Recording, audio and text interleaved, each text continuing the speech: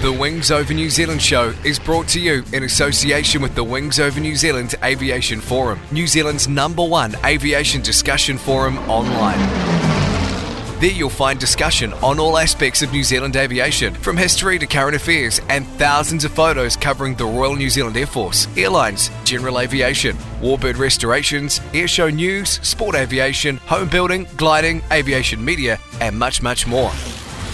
You'll be in good company with other aviation enthusiasts, including pilots, engineers, warbird owners and restorers, historians and authors, modelers, aviation photographers, and many others. Sign up to the Wings Over New Zealand community now. It's free and easy. Just Google Wings Over New Zealand and you'll find the forum. Hi, it's Matt Jolly from warbirdradio.com. Listen, I am thrilled to have Dave Homewood as part of our broadcast family and bring your stories, the stories of the RNZAF, heard right here on Wings Over New Zealand, to our global audience. Thanks for listening, and hope to hear from you sometime at warbirdradio.com. This is Extended, the ETOPS Aviation Podcast. Here's Peter Johnson. We're in front of the Merlin. Can you tell us a little bit about the aircraft? What aircraft did you fly before? Sukhoi 22. Right, okay. That's quite an interesting aircraft. What was that like to fly? Faster. Yeah. Gareth Stringer. Make no bones about it, this is still a very capable aircraft. The cockpit's very cramped, you've got leg restraints on, you're sat on a seat that's got explosives in it. Tim Robinson. Also the A400M, got to go inside and have a poke around with. Just taking me on the trip of a lifetime in a F-18F Super Hornet. Aviation-extended.co.uk.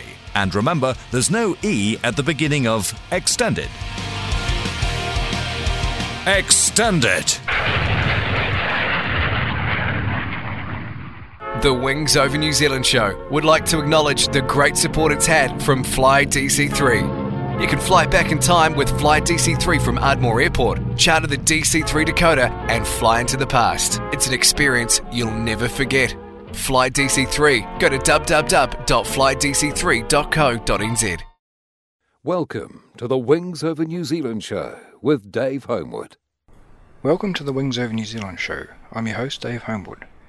Air New Zealand is New Zealand's national airline. It is also one of the best airlines in the world. I recently had the pleasure to sit down with Christine Ody, who's one of Air New Zealand's Airbus captains. Here's the interview. I'll just get you to state your full name. Yeah, Christine Ody. And your place of birth? In Whangarei, New Zealand. Okay. And did you grow up there? I did, yeah. I spent my entire formative years in Whangarei. Yep. And so in that case, where did you first get interested in aviation? Or was it there when you were growing up? It was. So I grew up on a sheep and beef farm in Whangarei Heads, which is almost due east of Whangarei Airport. And when I was about 7, I think, Mum and Dad bought some more land, which was unbroken inland, and it was a next door neighbour's property. It had really large gorse all over it, so it was still back in the days of 245T. It was legal. That's how you got rid of gorse in those days. So they hired a helicopter, and the pilot was a gentleman called Max Donnelly, who was my instant hero at age 8 when he came to spray the gorse, and pestered my dad long enough. It's like, Dad, I want to go for a ride in a helicopter. Dad, I want to go for a ride in a helicopter. And eventually he relented, asked the pilot, and Max, who happened to be really rather fond of small kids, said yes, absolutely, and took me for a ride in a helicopter. Brilliant. And how did that feel? Oh, I can remember we had a dam out the back of the farm, for stock water, and that's where they were spraying from, because of course they had a water source to mix with the spray. So and it had a road across it. That's where they were taking off and landing from. So you took off, up, tilt forward, straight over the water, and of course the helicopter, you can see through the bottom. And I still have this vivid memory of being an 8-year-old gripping the edge of the seat, being so terrified and excited all at the same time as we took off. And I was just like determined not to be too scared, but at the same time I was, quite terrified at that moment. But by the time I got back, I was sort of flying without the helicopter. So, yeah. Okay, so where did you go from there with aviation? Did you decide there and then you wanted to be a pilot? I decided there and then it was my fantasy to be a pilot. Absolutely. Yep, I was hooked. But in terms of reality took a really long time after that. So I had another ride in the helicopter a year or so later with Max, and I also went up in the top dressing aircraft of Fletcher with a gentleman called Mark Delaney on a couple of occasions. First one when I was 14, and that was very, very cool as well. But I got to the end of high school. I knew I wanted to fly, but I also knew it was completely impossible at that point, because I finished high school in 91. It was my last year of high school. But of course, as anybody who's been around for a wee while knows, the late 80s were not particularly flash years for the farming community in New Zealand with the fourth Labour government. So our family had bought that new land in the very early 80s, at that point when they had like development loans available to farmers to break in new land, which was about sort of 3%, I think, and from 1984 onwards that went to around the 20% mark. So I still don't know actually how Mum and Dad managed to not go bankrupt, but they didn't. So hence any thought of doing any sort of expensive training out of high school was completely and utterly off the possibility. So at the end of high school I didn't really know exactly what else I was going to do, but by default kind of ended up at university. It was the first year of the student loan scheme in 1992. So I went and did that, and I did my strengths at school, and I know this makes no sense being a pilot, but my strengths at school were the arts. I didn't do any sciences. I did a degree in Japanese language and history. Those were the two things that I found the easiest and liked. So I did my degree, and had finished that when I was 20, and then needed to find a job. So I spent 6 months doing. Had a part-time job at Northland Polytech, just doing clerical stuff at the end of my first year of university, and I did that again at the end of my last year of university. And I also spent that 6-month period doing part-time translation for the Ministry of Forestry. My high school Japanese teacher, who I was still in touch with, had a friend in the Ministry of Forestry who, it sounds weird, but every fortnight they got a whole bunch of newspapers in from Japan that talked all about glulam and chip and all this really exciting stuff to do with Pinus radiata and yawn, all in Japanese and all in kanji, and they needed it translated for a little 2 sides of an A4 newsletter called Japan Link that went out to the forestry industry, and that was my job. I translated that. It was right at the edge of my language. It took me forever in the dictionary. So every weekend, so I worked Monday to Friday at the Polytech, and then every second weekend I just spent the entire thing in my dictionary translating the Japanese, which I would then fax in those days back to the guy in Wellington, and he'd put out Japan Link. So after 6 months of doing that, I finally got a job, a full-time job, and that was in Auckland with TVNZ, working for the teletext department, doing what was at that time called subtitles for the deaf and hearing impaired. So if you've got a deaf or hearing impaired person in your family, you may know they exist. On page 801, they're still on page 801. So I did that for, in total, I think it was 7.5 years, but I'd only been doing it for 18 months before I sort of was starting to get a little bit cabin fever, sitting at a computer typing all day, and sort of got the calculator out, the pen and the paper, and went, I wonder if I could afford to learn to fly. So I shot down to Ardmore and spoke to one of the instructors there and found out how much it cost, did some maths and thought, well, if I get a 6-month saving head start, I could start in July, I could start sort of in December. This was 96. So that's what I did. I started flying on the 17th of December, which is obviously an important day in aviation, not that I actually knew that at that time. 17th of December 1996 was my first flying lesson, and I was lucky enough to have a female instructor. Right. Well, which flying school was it? Ardmore Flying School. Okay. Yeah.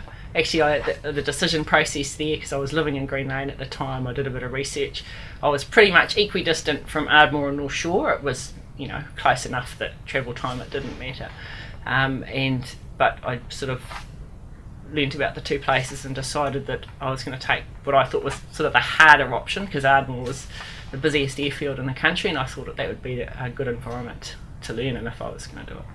So. You mentioned the female instructor. Was that Liz Needham? No, it wasn't. It was Natalie Schultz. Okay. Yeah, who is now still flying for Ian Nelson as a captain. He's been for a long time. Yeah. So tell me about that process of starting to learn to fly. Well, I just did it once a week because I'd carefully worked out my budget that I could afford my $140 for a Tomahawk with the instructor. It was just fantastic. I mean, I suppose I still remember going solo. That was the biggest buzz of the whole process, I think, and probably for lots of people. But you start off just being really, really, really excited, and it's the whole pinch yourself moment for a really long time because you can't believe that you're actually the one flying the aircraft.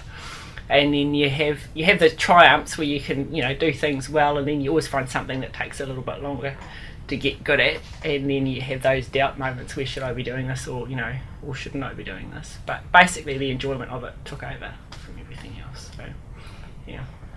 And how long did it take for you to get up to the solo stage? I've got the plaque on the wall next door actually. It was in March '97. I can't remember the exact date, but yeah, I do remember being on final, my first solo, thinking, you can't bleep this up because it's you're the only one in the aeroplane. So yeah, I do remember that. Yeah. And obviously you went on to PPL. Did you carry on immediately onto the commercial? Or? Well, it took me 13 months to get to the PPL stage. So yeah, that must have been January '98. I think I did my PPL flight test. I did start. Well, actually, when I started, I was only going to do my PPL because back then I knew it cost $40,000 to do a commercial, and there was no way I had $40,000. So my intent when I started was just to do my PPL because that was beyond fantasy that I had, actually just flying an aeroplane. But by the time I finished my PPL, I had realised that I had a serious addiction, and I had to work out how to, make it be able to fly for the rest of my life, because I realised that I couldn't afford to fly recreationally the amount that I wanted/needed to fly to be happy. So I had to work out how to do it for a career. And student loans were available to the tune of $6,000 a year at that point. They just started. So I did a whole lot of thinking in terms of student loan money and all the money I earned from my job, and my parents became resigned to the fact that I was going to fly. So they very kindly contributed to what I was doing as well, so that I could afford to do it on a part-time basis. And I did do I've got to try and remember now, I did do my CPL subjects full-time. I think it was a 10-week course, because work was good enough to be flexible enough to give me that time to do that. But it took about 18 months, I think it was, to get all the way to my commercial flight test on a part-time basis. And again, I remember it was in July that I did my commercial flight test, because it's the first time I've really had proper flu. The day I was supposed to do my flight test, I was absolutely bedridden for a week with a fever and just miserable. So that was delayed by about 2 weeks, I think, before I finally got to do it. So it was a fairly slow, steady process, but I didn't stop. I just kept chipping away at it through that whole time period. And that's the case for so many pilots. They come to that where they're budgeting every week to be able to get through that process. And a lot of people look at pilots and think, oh, they're rich, but they're not. They don't start that way. No, and you realise you sacrifice a lot to do it, because if I hadn't been spending all that money on flying, it would have been house deposit. Or I would have been going on holiday, or name any one of 100 other things that I wasn't doing in order to have the money to learn to fly, and the debt, of course, that went with it. Yeah. But it becomes an addiction, doesn't it? Absolutely. And I think, because I know my mum in particular wasn't initially that comfortable with me pursuing the whole flying thing. I think she could see her grandchildren disappearing, but she did realise after I'd been flying for about a year that it was at the core of what made me happy, and I was going to be miserable if I didn't. Yeah, so yeah. So how did that progress to where you are now with Air New Zealand? Again, it was a relatively slow process. So after I'd done my commercial, I knew that I wanted to carry on and instruct, because again it was the only sort of real viable option. And back in '98, it was really busy instructing scene because of course student loans were becoming more available and the amount you could borrow. I can't remember when it increased a whole lot. It was a little bit after that. But what I'm trying to say is the supply of students was increasing. Everything looked pretty rosy. There were plenty of jobs. Yes, they didn't pay very much, but you could get your hours up. So I decided to do my instructor's rating, and it was probably the biggest gap of flying. I had about 3 months, I think, when I didn't fly, and then started the instructor rating late in 98.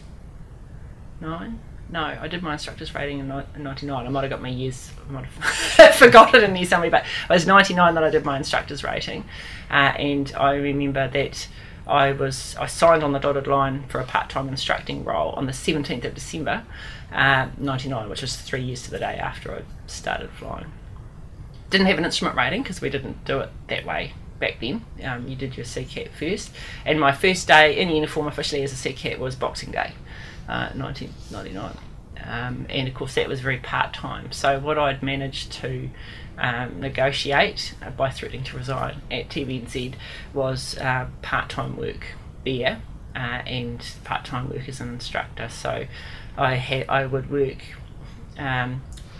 flying school. I'd get there at 7:30 in the morning and stay there till I think it was 2:30, and then I'd drive all the way into the city, and I had a change of clothes. Luckily, we were back of house, nobody saw you, so t-shirt and jeans was fine, and there was a shower at TVNZ, so I'd race to the shower, chuck on jeans and a t-shirt, and work at TVNZ from 3:30 till 10:30, and I did that 4 days a week, and then Friday, Saturday, Sunday I was just at Ardmore. So I did work 7 days a week, because the only way that you could get students was to be at the flying school. So when I say I worked 7 days a week, I wasn't necessarily hard at work the whole time I was at the flying school, but you had to be there to be available in case a student showed up. Right.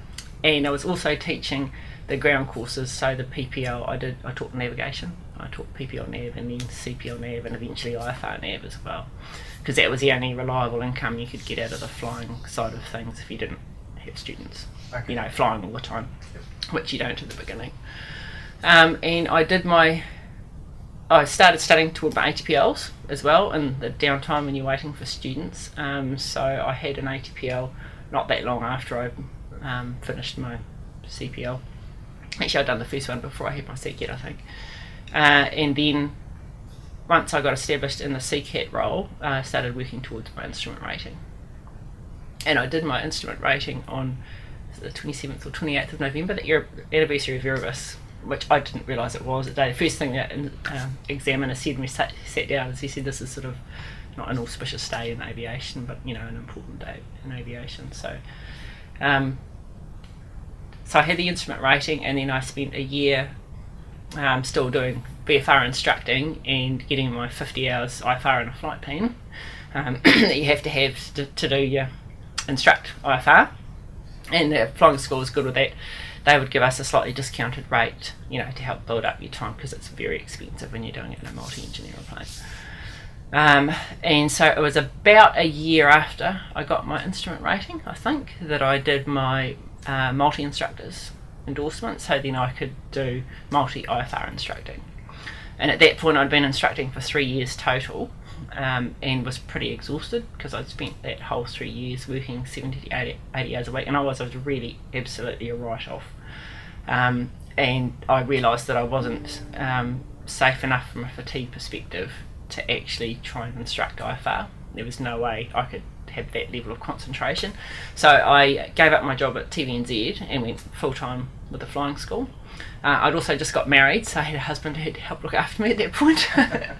And so I spent a year multi-IFR instructing. Basically, that was pretty much all I did for that year.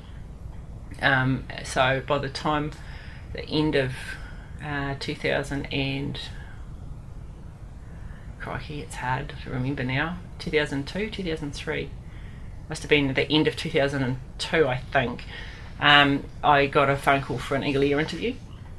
I had about 400 hours multi, or not quite, I think, at that point, but bit over 2,000 hours total time, I suppose, and did the interview, and it's probably one of the worst experiences of my aviation career, because at that point, so I was 28-ish. No, I wasn't. I was older than that. 29. Anyway, I had, in terms of formal job interviews, I'd had the one for the TVNZ job. Full stop. Right? So the whole formal job interview thing was a bit of a mystery to me, and particularly no experience in the aviation environment.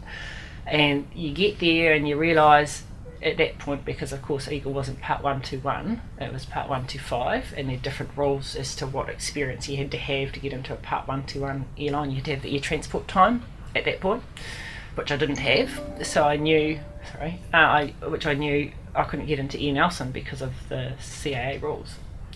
So basically you go into this interview with your entire career riding on it, because it's your only opportunity and you have to get it right.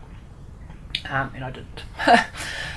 So I was so nervous, and the interview, I remember the interview process, they had the two guys there, and one of them was wearing sunglasses inside, and it completely wigged me out. And it transpired later, apparently the guy had conjunctivitis or something, so he had a good reason for it, but didn't tell me that at the time. And he was just staring at me from behind these sunglasses, and I was already really, really, really nervous. So yeah, it didn't go very well at all. So I now it would be different. I would say, sorry, it's making me really uncomfortable with your sunglasses. Is there any chance you could take them off, or But I didn't have the confidence to do that back then. So yeah, so that was a major blow when I got the no from Eagle. That was a really, really major blow, and I sort of got to the whole, man, I've made a really big mistake with my life. I have put all of this time and effort and money into this one goal, and I'm obviously not the right person to do it, because I've failed, and it was really hard, really hard. So I sort of moped around, dragged my bottom lip along the ground for about a month. Thought about going to air traffic control, all the rest of it. But then discovered that there was an exemption in place to the 100 hours ATO for the Part 121. And so things looked a little bit brighter. I thought, well, I'm not, everything's not over and finished yet. And to make a long story short, in the early the next year, which must have been 2003, got a ring from Air Nelson for a last minute, we've had somebody pull out, would you like to come to an interview next week? Yes, of course I would. I think Warren probably had something to do with that, because Warren was always looking at, from the flying school, was always looking out for our best interests, and I'm sure that wasn't a coincidence, let's put it that way. So yeah, extremely excited to do that. I'd done a lot of reflecting on why I'd failed at the Eagle one. I had actually rung Wayne Taylor, really difficult phone call for me, but I thought I have to know precisely what I've done wrong. And he just said, well, you were just not confident. I said, we can't hire somebody who... I basically looked scared in the interview, because I was. So I had thought about that for 3 or 4 months, and realised that, not only was the content of my answers important, it was how I delivered it was equally important, which I know that sounds dumb. That had not occurred to me in the first Eagle interview at all. So, needless to say, the one with Air Nelson went a lot better. And I have to say, it made you feel really, really welcome at Air Nelson. There was a big difference between my 2 interview experiences, because we're going back, in the days when they were completely separate.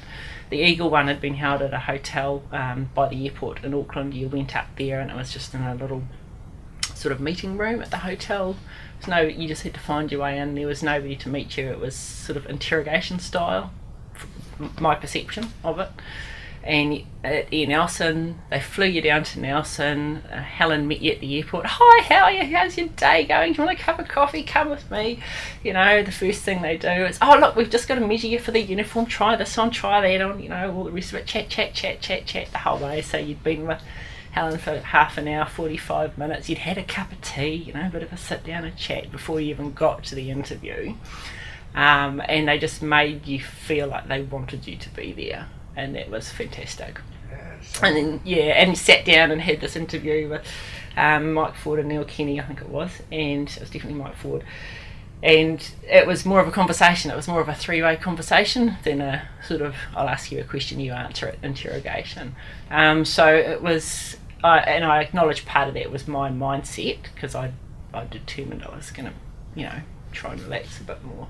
But yes, so that was a positive outcome. And then I did the ground course with Nelson in February, and started in March, which must have been 2004. So I might have got my years one off. Yes, 2004. Okay. Yeah. So that process of converting to the airliner once you started with them, tell me about that. Actually, it was pretty good, because I have to say Ian Nelson's training was exceptionally thorough.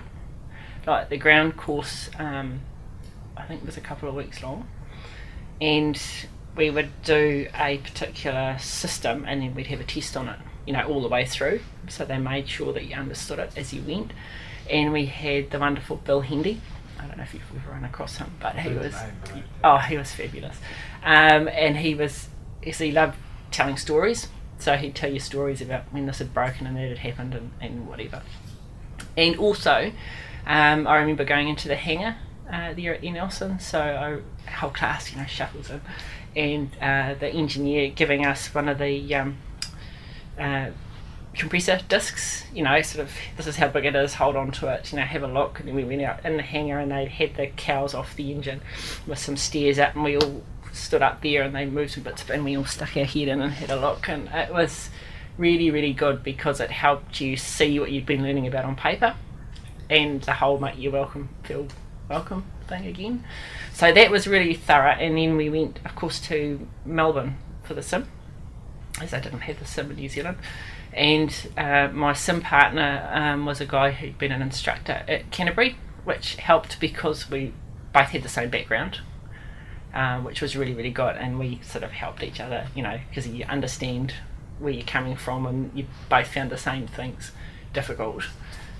So actually the type rating, it was quite stressful. We were certainly concentrating pretty hard. Your whole life stops for 2 weeks while you're at the airport in Melbourne. But it was pretty good, because having been a multi-IF instructor, I was really familiar with the procedures, and you just have to learn to handle the new aeroplane. So yeah, it wasn't too bad. I do distinctly remember my very first day in the Saab, because I flew with Lou Gollop, who was wonderful, and my first sector was Nelson Wellington. So, and I remember starting out thinking, all these people in the back have no idea. I've never flown a Saab before, and I've never flown to Wellington before. But yeah, no dramas. It was really enjoyable.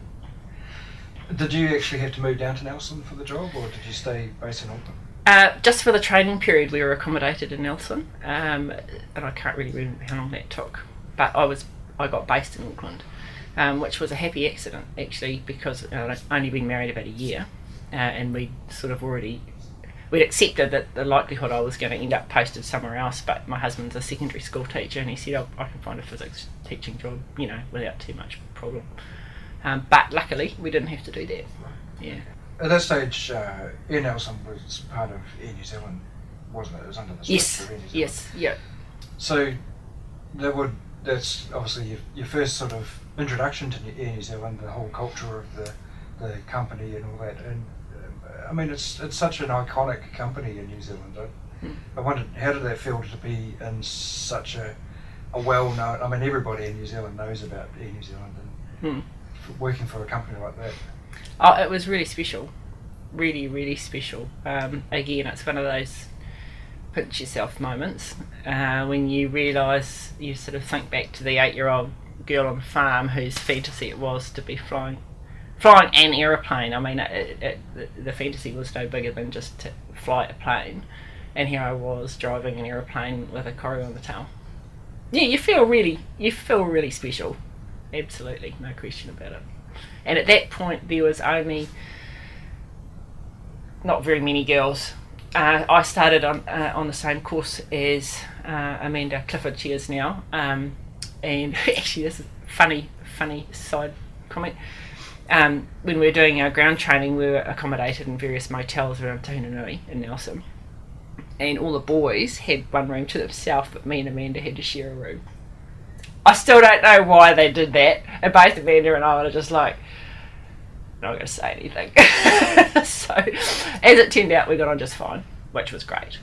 But it was Amanda and myself and the woman who did my instrument rating, Kate, was Eddie Nelson as well, and there was one other girl who was off on long-term sick, and I think, and of course Lou, who had been around for a long time, and that was about it. So I was quite conscious of the fact of being a girl, because you still stood out a lot. So you were talking about the being a girl in the airline, and well, obviously girl pilot in the airline, which it was still a reasonable novelty at that time.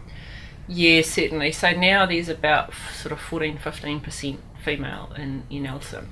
I'm not sure what the percent was, but about 5 out of the entire airline. And I don't know how much of that was self-imposed feeling of standing out, or how much other people really noticed. But you still feel very like if you make a mistake, like if you don't do the great landing, you always feel like you've sort of committed a sin on behalf of womankind.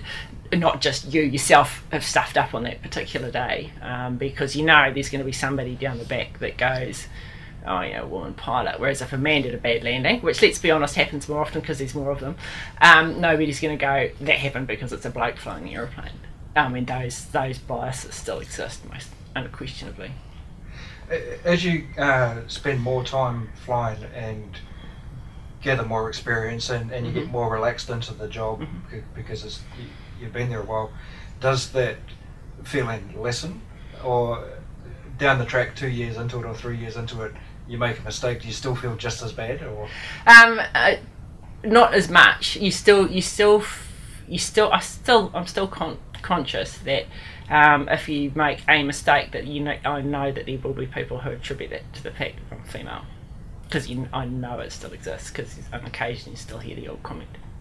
I do remember after I'd been on the 7-3, we were walking through the terminal in uniform, and hearing this father say to his son, quite obvious, I was sitting next to each other in a seat, as I walk past, I will be hoping you don't have a female flying the aeroplane. Wow. I had to bite my tongue really hard not to turn around and say something that could have cost me my job. I just kept walking. So I know it's still out there. I just find it hard to fathom that people are still like that. Well, even why were they like it in the first place? Because we've had females flying since the 1930s when men started flying recreationally, and it just doesn't make any sense that there's any differentiation as far as I'm concerned. Yeah. Well, and the majority of people are probably of the same mind, from my experience, but you know that there are always a minority out there who still hold those views. So it makes you wonder why they hold that view. They must have some sort of inferiority complex. I think it's probably lack of exposure to women doing those sorts of things. Because I come from an agricultural background where it doesn't matter who you are. If the job needs doing, you just do it. Doesn't matter if you're a bloke, a woman. It makes no difference. How many farming women out there drive the tractor, drive the hay truck, drive the you name it. It needs to be driven. You just do it. Yeah. Yeah. So those people in those environments just accept that women will be out there doing whatever needs to be done, whereas I guess people from other backgrounds, it's not as normalised, I suppose.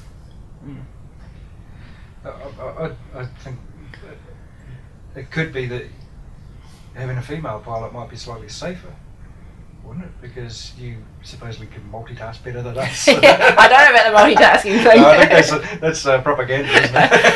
Actually, if I have heard that statistics bear out the truth that women are generally better decision makers, or more conservative decision makers than men.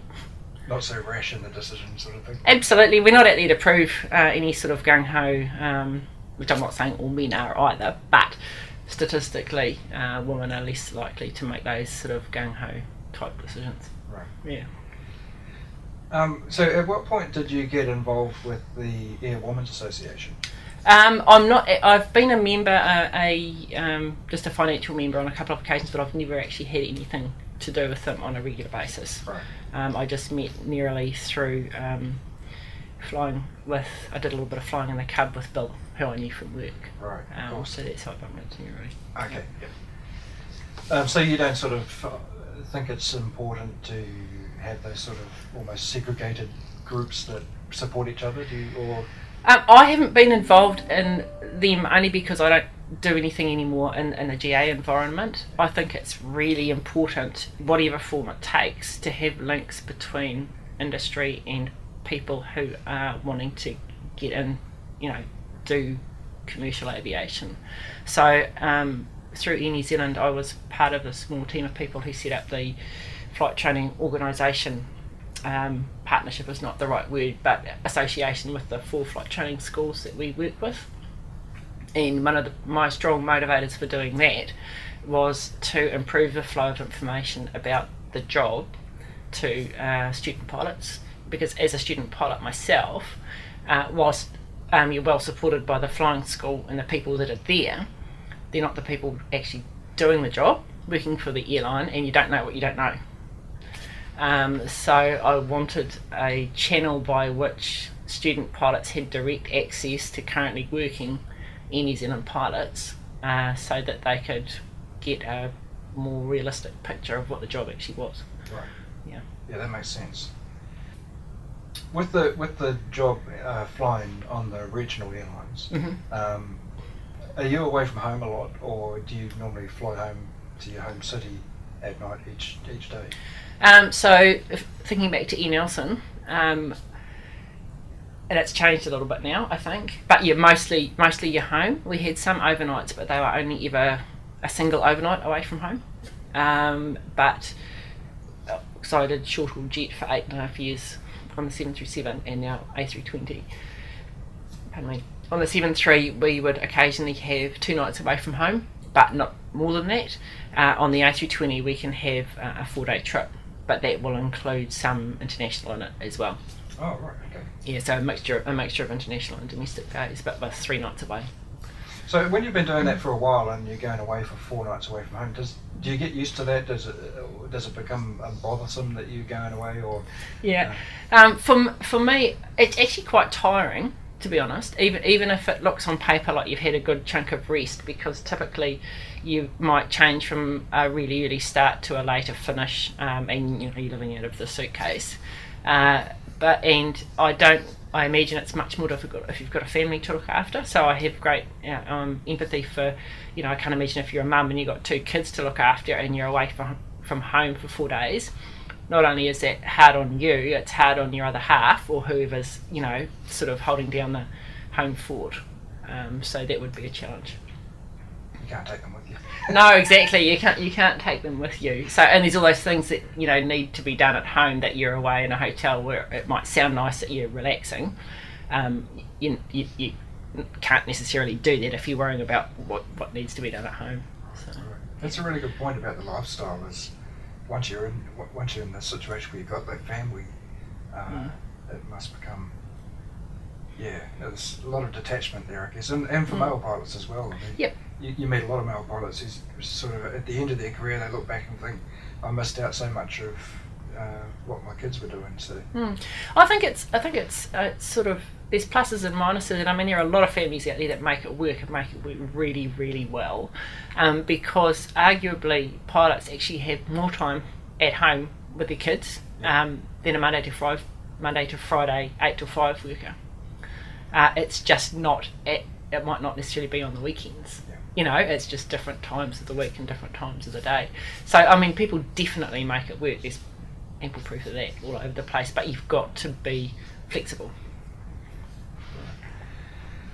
Can you tell me, take me through the types of aircraft that you've flown in the airline? You started with the Saab. Mm-hmm. Tell me what those aircraft are like to fly, and technically and just generally. Well, I only flew the Saab for 18 months, and it's quite a long time ago now. But I do remember that going from flying a Duchess to a Saab was a relatively straightforward transition. I mean, the Saab was they called it a mini airliner. It really was, because it didn't have, our subs at Air Nelson didn't have an FMS. So we weren't programming a computer to do anything, and it was a really rather straightforward transition. I remember though that it was, you had to be a bit careful on ice, and I can remember on a couple of occasions, because we typically cruise 16,000 feet, and having to get almost there and just having to give up and go down, get rid of the ice and have another go. A little bit underpowered. No, actually it wasn't really underpowered, it's just that the contract that we had on the engines meant that we had limited the inter-turbine temperature. If you'd actually sort of run them a bit hotter, they had a bit more power, but of course then the engine life wasn't so flash. And I remember they had on the panel at the front, the Saab made about 15 different noises, and it had this bank of little lights. It was really quite possibly over complex in terms of all the different things that it did, but it was a great aeroplane to fly into transition into. In terms of the 7.3, I started the 7.3. It was actually only 20 months for me from flying beach Duchess to a 737, so it was a bit of a whirlwind, and holding on by my fingertips really. The 737 is my most favourite aeroplane ever. It's a magic piece of kit, because it was so tactile. It was massively overpowered for the weights that we flew it at domestically, right? Because we never flew it heavy, and pocket rocket, absolutely a pocket rocket. It's just I still used to get a grin on my face when just on the climb, simple things. On the climb out, you're doing 300 knots and you're going up at 4,000 feet a minute. That's good. It's a good feeling. It's a really good feeling. And you knew if you got into trouble on the 7.3, all you had to do was sort of put the thrust levers forward, and that was the end of the problem. Really, it was magic. And when you got used to it in terms of flying a visual approach, I mean, the airline's changed in terms of its SOPs a lot. So now we have a stable gate regardless of whether you're visual on an instrument approach of 1,000 feet above airfield level. But when I was flying the 7.3, our stable gate was 500 feet, and the way that the FMS planned its descent profile was from top of descent all the way down, there's no level segment. That's how it planned it. So the competition, I guess, if you like, the aim, if you knew you were doing a visual approach, was the thrust levers come back at top of descent, and you don't want to have to increase the thrust until as late as possible to be stable at the 500 foot gate. So it was always a really good feeling when you could go hurrying all the way around your visual approach, and at about 700 feet just go shove like that, and the thrust would come up and you're just stable at 500 feet. So yeah, great tactile aeroplane, fly a visual approach, and you'd be looking out the window, your aim point or whatever. You didn't really need to look inside because it instantly told you if you're going too fast or too slow. As long as you had it trimmed right, obviously, when you started at your speed you wanted to be, because you could feel it. It was really heavy. If it was out of trim, you needed to trim it properly. So if you're slowing down or speeding up, you could feel it instantly, and you didn't really even need to we never looked at the thrust really, because it's either a bit more or a bit less. Check your speed. It's a great aeroplane to fly.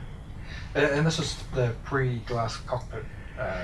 No, glass 7.3-300. Yeah, okay. Yeah. So we had the FMS in it and all the rest of it, but and we had the traditional, the round dial airspeed indicator as well as the one on the PFD. But I always used the round dial. Strangely, I can't really tell you why, but I just instinctively did. But yeah. So it's a whole lot different to the Airbus. Okay. I mean, I've been flying the Airbus now for 3 years, and I really like the Airbus now, but I will say I didn't like it when I started. It's a lot more complex than the 7.3. I mean, there's just really no comparison. The whole fly-by-wire thing, it makes it easy, possibly too easy, because it makes you a bit lazy from a hands-on flying perspective, because it trims for you. You don't have to trim. It's not tactile like the 7.3 because it automatically trims. You can't rely on your tactile cues to know whether you're speeding up, slowing down, for example. And also because the thrust levers don't move, so you haven't got, that's a tactile cue. When you're flying the 7.3, you have your hand on the thrust, and you could feel whether with all the thrust in, whether it was moving up or down. And of course we always took the thrust out when you're flying visually. And 7.3 was noisy. Really, I'm a bit deaf as a result. But again, you can hear if you've got about the right amount of thrust or not. And the A320 you can't. So you've got to rely on the gauges, which means it's all a little bit more, you're just that one more step detached from what the aeroplane's doing. So your scan becomes more important. But it's very fuel efficient, it's very smooth, it's a really comfortable flight deck. You've got a lot more room than the 7.3, it's a lot quieter. It is really well set out. Yeah, it's a great aeroplane to fly. I think from the passenger point of view, it feels a bit smoother too, doesn't it? It's just nicer down the back. There's a lot more room. Yeah, there's a lot more room. Yeah. You don't get that real sharp takeoff though. No, well we don't. See, on the 7.3 we had to limit our takeoff angle to 20 degrees. If you're light, you'd actually get it up to about 22 to get it where you want it. But in this, we always take off at 15. Right. So yeah, it is quite a lot less nose up attitude. Right. Yeah. And you're also doing administrative stuff as well as flying, aren't you? Yeah, so for the past 18-20 months I've been one of the deputy fleet managers on the A320. So that means that out of a 28-day roster, I spend, well, it used to be a bit more than half my time on the ground, but now it's around about half my time in the office. So helping to look after the fleet, really. It's a pretty diverse role. We've just changed the way that we organise our management structure, so we've got about 350 pilots on the A320 and there's 5 of us in the management team. We have a senior fleet manager and 4 deputies. So we've got a fifth of the fleet each as our team, and so those people know that that one manager is their first point of contact for all their questions and problems. And that's something that we haven't organised our management structure like that previously. So that's new, but it's working quite well because you get to know those 75 people better than if you were sort of sporadically interacting with all 350. Does that make sense? Yeah, it does. Yeah. So how many Airbuses are in the fleet? I've got 29 operating. Wow. Yeah. And they fly up and down New Zealand, but also across to is it Fiji? Yeah, so Fiji, Tonga, Rarotonga, Samoa, New Caledonia. What have I missed? I think that's all of them. Pacific Islands, yeah, and Australia. Yeah. Yep. Okay. And so with the crews, like all of the crews in those aircraft, do the Pacific Islands and the New Zealand route, or do you get stuck on a certain route for a period and then maybe work up to the Pacific? Or so all of us do a mixture of domestic and trans-Tasman and Pacific Islands, with the exception of the pilots who are over 65 because of the ICAO restriction. So the over 65 pilots can do domestic trans-Tasman and to ports that don't have as an alternate something that's under American or French jurisdiction, or we can't operate to those ports if they're under the jurisdiction, like they can't go to the EMEA, for example. Yeah, but it's a mixture, so any one roster could have any or all of those things in them. Okay. Yeah. So that's a pretty good variety to break up what you're doing. It's not like being a bus driver where you're going around in circles the whole time. No, we've got huge variety of places that we go to. If you split up what the fleet does by hours or sectors, or trip days, duty periods, the majority is domestic. By sectors, obviously it's a lot more domestic. So we're slightly domestic biased fleet. Yeah. Okay. And the airports that you fly into, which are your favourites? Ooh. I actually really like Adelaide. Everybody probably really likes Adelaide, but that's probably more for the overnight. It's just a great place to be on the ground. I really like... I'm not... In the left-hand seat, I'm not going to Queenstown yet, but I actually really enjoy... On a good day, Queenstown's the most beautiful place in the world to fly into and out of. It's stunning. It's also incredibly challenging and challenging weather. But yeah. Okay. So you have to have a certain amount of experience before you can left-hand seat into Queenstown? Yes, so that's right. It depends on what you've done previously as to whether it's, and I can't remember the exact details, and they've just changed for the company as well, but yes, there is a minimum experience. It used to be 6 months if you've done it before, 12 months on type if you've never operated to Queenstown before on another type, i.e. the 7.3. And there's similar for FOs. Okay.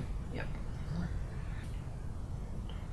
What would you recommend to younger people thinking about becoming an airline pilot, or any people thinking about, because you can sort of start at an older age. You don't have to be a teenager when you start. No, no, absolutely. Yes, so actually pick up on that point first. So I didn't start flying till a couple of months before I turned 23. Which is late compared to a lot of people, but for me I think actually that was probably better to have just that little bit more maturity before you start, and I still think it was good to have done the qualification as well. I think the most important thing, if somebody's out there and wondering whether or not they should get involved in commercial aviation, is just do your research. Find somebody who's already working in the part of aviation that you think you're interested in. I mean, the cliche is hang around and sweep hanger floors, isn't it? But take that whatever way you will. Whether it's get in touch with your local, Aero Club's a great place to start, because an Aero Club will know how to point you in the right direction. Or if your local flight training organisation, if organisations like the New Zealand Air Women's Association, any sort of organisation, get in touch with them and start asking questions, because it is a really huge commitment. It's very, very expensive to train, there's no two ways about it. It will dominate your life if you want to do it for a job, and I say that in a good way, but it's only good if it resonates with you. You can make yourself miserable trying to force yourself to do something that doesn't quite fit. So before you start, make sure you know that it fits, and the only way to do that is talk to people who are already doing it. And all of us are willing to talk about it. So, are there many people that become airline pilots through first working in the airline in another role? Yes, there are. I couldn't give you a number as in sort of what sort of percentage. But yes, certainly there are a number who have been flight attendants at some point, or engineers. We've got a number of pilots who have started out engineering and spent varying amounts of time in the hangar. Actually, while I was at Arbon Flying School, one of our instructors there was actually a full-time engineer with Air New Zealand, and then went on to fly for Air Nelson, and he may even be in Air New Zealand now, I think, jet fleet. So. Yes, there are lots of opportunities within the airline for people who are learning to fly. And does the airline support that sort of move, or is there some sort of process that they can go through? There's not a formal set down pathway, but it's always to your advantage if you're within the airline and you understand the culture, the brand of the airline, what's important to the airline, and you get known by some of the people who are there. So the company itself obviously has thousands of people? Yeah, about 10,000. And I think it's one of the biggest companies in New Zealand, isn't it? Yes. So that, I guess you don't really get to know that many people in the company, you just stay within your own little groups? Yes and no. I certainly don't know 10,000 of them. No. But we've got 1,004 jet pilots. That's just jet pilots. 350 of those are on the A320. So I don't even know all of the A320 pilots. I know a good chunk of them, but certainly not all of them. The thing I like about the management role is that we do get to know other parts of the business. Mostly closely associated with the operational staff, but you spread your networks a little bit further, simply because you have to. Yep. So as a first officer, as a captain, will you each roster get a different first officer come through? You getting different people every time you go for a trip? Yeah, that's right, pretty much. So I've only been in the left-hand seat since the end of February. So pretty much every time I go to work now, I'm meeting my FO for the first time. and I guess that's quite a unique aspect of the airline role in a large airline, is that's usual, that's normal, that you show up in the morning or the afternoon whenever you sign on for work. You walk into the flight planning room and find the other person you're flying the aeroplane with, introduce yourself, and then you go fly a $60 million passenger jet together. Yeah. And if you think about it, it's kind of weird, but it also perfectly illustrates why standard operating procedures are so important, because I can do that with 100% confidence. I don't need to know that person before I get in the plane, because I know that he's been trained and checked to the same set of standard operating procedures that I use, and it just works. And so every time that you've got a new person sitting next to you, when you say something to them, they know exactly what you mean, you know exactly what they mean, because of the training system. Exactly. Yeah. Yep. That's it. I mean, there can't be many jobs that are like that, like airlines training like that. Yeah, I'm not familiar enough with the engineering profession to know, but because obviously they have different shifts that change over and they pass one job from one shift to the next. So I imagine there's some similarities, because they're just sort of changing a crew over, doing the same things. But yeah, I'm not really aware of other jobs that are as like ours. Yeah, I mean, one of the things that I remember standing out, and a lot of people commented on when Sully Sullenberger put his aircraft down in the Hudson River, and when it came out that he'd never met Jeff Styles before that. Yeah. And they worked so perfectly as a team. Yeah. I just thought, gosh, it's incredible. But yeah, that's how it works. Yeah, and I think actually when you're talking before about what would you say to young people who are thinking about getting into aviation, I mean, the whole playing by the rules part is integral to safe aviation. So if you're thinking about flying, if you're the sort of person to whom that sounds overly restrictive or like something you wouldn't enjoy, then think really hard about joining the profession. We used to speak to groups of kids or young people who are interested in flying, and one of the things that we would point out, especially to high schoolers, is the importance of keeping a clean record. So like, don't break your provisions of your restricted licence, for Pete's sake, don't drink and drive, because put the boot on the other foot. If you're hopping in an aeroplane, would you like to hop in an aeroplane with somebody who's a rule breaker? Right. Of course you wouldn't. So as an airline, we're looking for people who are responsible and follow the rules, really.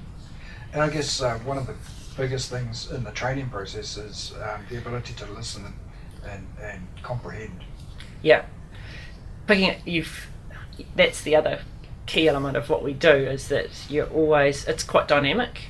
Yes, it's repetitive in that we do the same set of procedures every time we go flying, but it's also dynamic on the day in terms of weather. No 2 days are the same, but our procedures, processes, technology is constantly evolving, so you have to be willing to learn to use an iPad in place of your paper documents, for example, or learn to use a HUD or whatever the next piece of new technology is. You will have to adapt to it, learn to use it.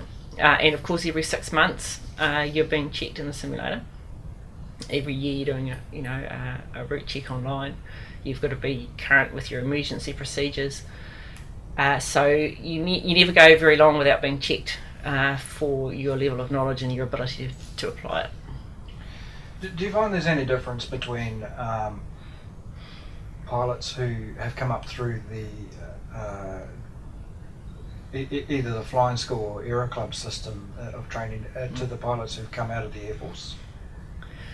There probably is a difference, but by the time they get to where we are in the jet, it's sort of been, I want to say, evened out. Yeah. There's certainly a different background and a different set of experiences, but when you've all been through the same set of training, the end result is not noticeably different. Right. I think that would be a fair comment. Yeah. And with the airline, is there a social culture as well after hours? Outside of flying, is it sort of you do make lots of friends within the airline and you have gatherings and all that? Like in the Air Force, there's a real social culture. Yeah, there's certainly. I mean, we certainly have friends, within your workmates. And there are groups of people who get together, like there's an enclave of pilots who live in Pukakari, there's an enclave that live out at Beachlands, and they have coffee groups, I believe. And it's different to the individual, but as with any job that works on shifts, that's more of a challenge to get everybody in one place at the same time, I think I would say. But there are, I'm not a boatie, but every year there is an Air New Zealand yachting regatta as well, that the guys who are involved with it, it's hugely popular. Right, okay. Yeah. What are the memories that stand out from your flying in terms of just interesting flights that you've had, or interesting adventures? Yeah, I was really lucky on the 737 actually, because I had a very supportive fleet manager and got quite a few opportunities in terms of the grab a seat charters, which we did quite a few of. So for example, I can't remember how many years ago this was, there was a competition for a Cheryl lookalike, Cheryl from Outrageous Fortune. So I got to do the flight where we went down to Christchurch and picked up a whole lot of Cheryls, came back through Wellington, picked up some more Cheryls, and then went up to Auckland to a function they were going to in the evening, and we went to Auckland via Kaitaia because they were doing a whole lot of stuff down the back. So I mean that was a laugh for a number of reasons, because myself and Michael, sort of the captain, had to dress up as Westies. So a blonde wig, sunglasses, leopard skin, black jeans and boots. It was just a complete hoot. He had fake mullet, and so we went out and mingled with all the passengers at Christchurch before we got there, and they would not believe we were the pilots. They completely refused to believe that we were actually flying the plane. And we had fuzzy dice hung up on the compass. We had to take it down, we actually were airborne, but the fuzzy dice on the airborne. And we had Robin Malcolm and some of the other actual actors from Outrageous Fortune. A couple of them were on the flight deck. Because it was a charter, we were allowed to go in and out. So that was a bit of a laugh. It was quite a lot of a laugh actually. And I did the America's Next Top Model charter to Queenstown. So the captain I was with was really hoping that Tyra Banks was going to be there, but she wasn't. So, but we had the guy. They were filming down the back of the aeroplane the whole way down to Queenstown, and I can't remember his name now. Oh, Miss J, the tall black guy that hosts the show. He was on the flight deck with us for the start of that, because he was hiding from the contestants, who supposedly didn't know he was on the aeroplane. So it was all very exciting. And the Bluff Worcester charter went down to Bluff. That was actually really good fun. All the passengers had to trick out their gumboots. There was competition for the best decorated gumboots. We were dressed up as supposedly fishermen, but the good part about that was that the aeroplane was on the ground for most of the day in Invercargill, and I did that charter with Dave Homewood, the chief pilot, actually, because he's an Invercargill boy, and we got all the student pilots from Southern Wings through the 7-3 on the ground, so that they all came through and had to sit on the flight deck, and Dave took them for a walk around the aeroplane, and that was kind of neat because they don't normally have jets coming through Invercargill, so it was just an opportunity to say, come have a look at a jet, come talk to us, and they really enjoyed it.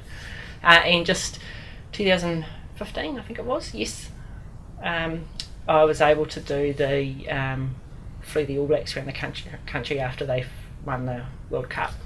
So I have shaken Richie McCaw's hand and stood next to him. So that was pretty neat. So those are the sort of the special normal flights, I guess you'd say, that we've done. Yeah, those are sort of the main ones, I think. Yeah. Actually, I'm just getting back to when you're an instructor. How was that? What was the feeling as an instructor when you sent someone solo? That must have been pretty neat. Yeah, it was. It was, because obviously you can't do that till you're a BCAT, so yeah, it's a really good feeling to send someone first solo, and the first time you do it you're pretty nervous, because not nervous about the student, but you're nervous about whether you've made the right assessment, because that's a learning process. Probably one of the best or most satisfying first solos I ever sent was actually down in Woodburn, because for a couple of years I was instructed at the ATC Power Flying Camp, so it's kind of like the Walsh Memorial, but not quite. Hothouse, they all fly flat out all day to try and get solo. And on the very last day, when I was able to send my female student Hannah solo, and because she was so hoping, and it was a perfect morning, and I just remember her landing was just perfect. This was the best first solo landing I have ever seen, just watching her, and she's an absolute greaser, perfect flare, absolute greaser and roller, and that was just like, yes. I didn't do it, but you know, you still feel that sense of achievement on their behalf. Awesome. Yeah, it's a really good feeling. Do you ever do any recreational flying outside of work? Not now. A few years ago I did a little bit in a Piper Cub with Bill Homewood down south a bit, and I really enjoyed that. It was really, really good fun, and it makes you realise how much you forget to use your feet as a jet pilot. I was terribly out of balance. It's like, sorry Bill, all the way around the circuit.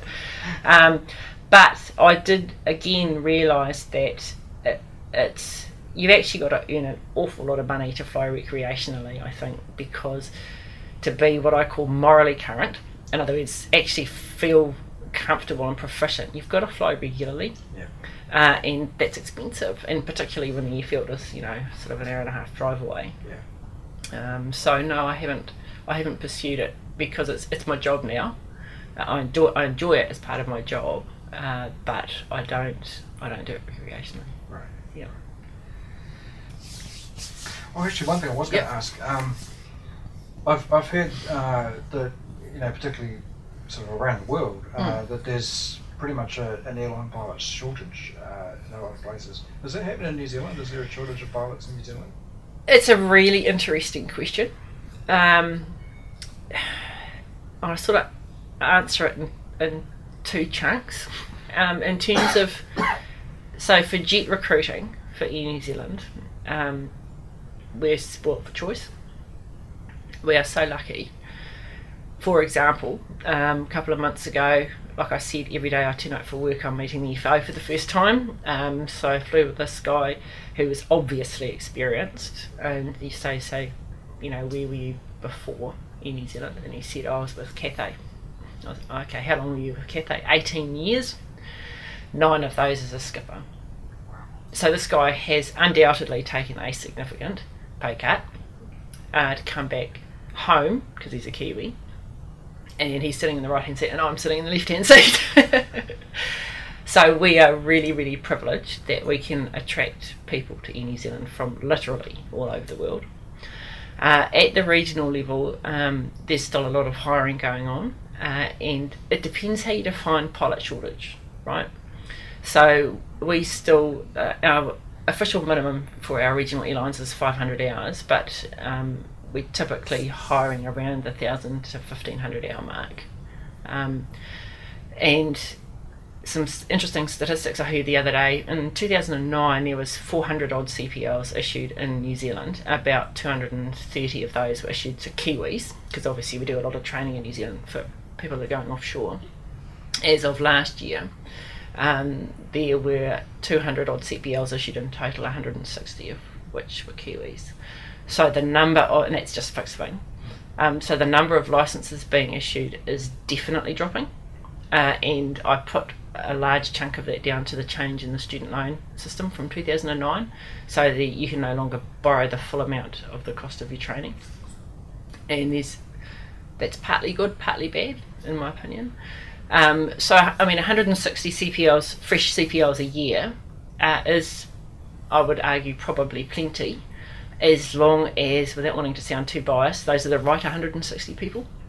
I think one of the problems that made itself apparent when the student loan system was more generous was that the vetting process was not robust, and so that there were people able to borrow money to start learning to fly that probably ultimately were not going to be successful in the commercial aviation environment.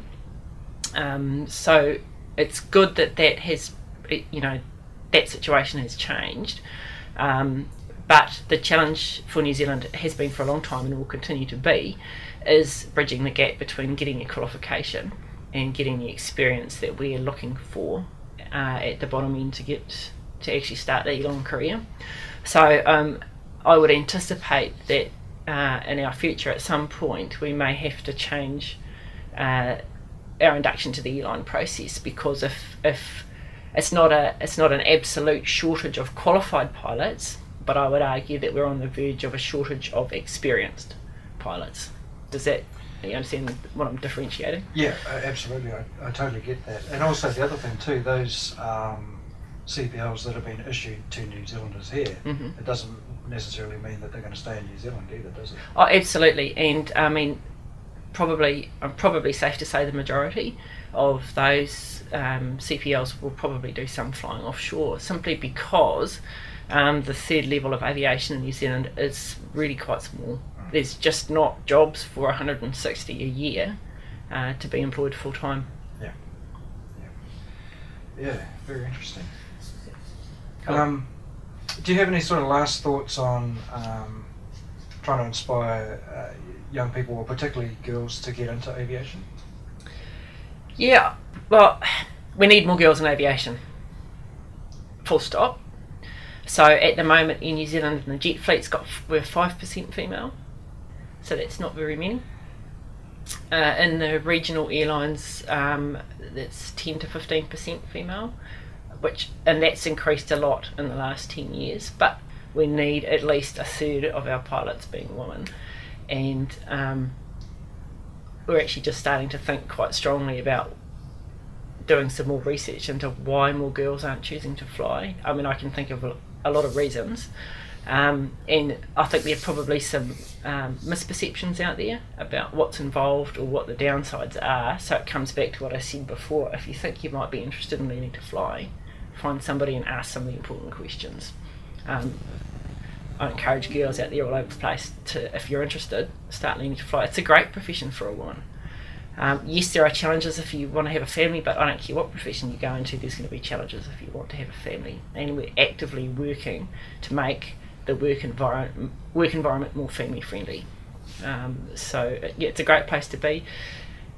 And a lot of stuff in the media recently about pay equity for women, women's roles. I mean, no secret, I'm in the top 1% of income earners in New Zealand. That's male and female. So what percentage that is of female, I don't know, but it's less than 1%. I mean, we are well paid, we earn it, but we're well paid. Job security, it's a seniority system. You can't, if you're worried about gender bias, I won't get a promotion because I'm a woman, a seniority system makes that null and void. So, I mean, really, there's an awful lot more going for our profession if you're a woman than there are for a lot of others. That's a really good point. Because seniority, you can't discriminate on gender or anything else. Yeah. Okay. Oh, that's brilliant. Well, thank you very much, Christine. You're welcome. That was the Wings Over New Zealand show with Dave Homewood.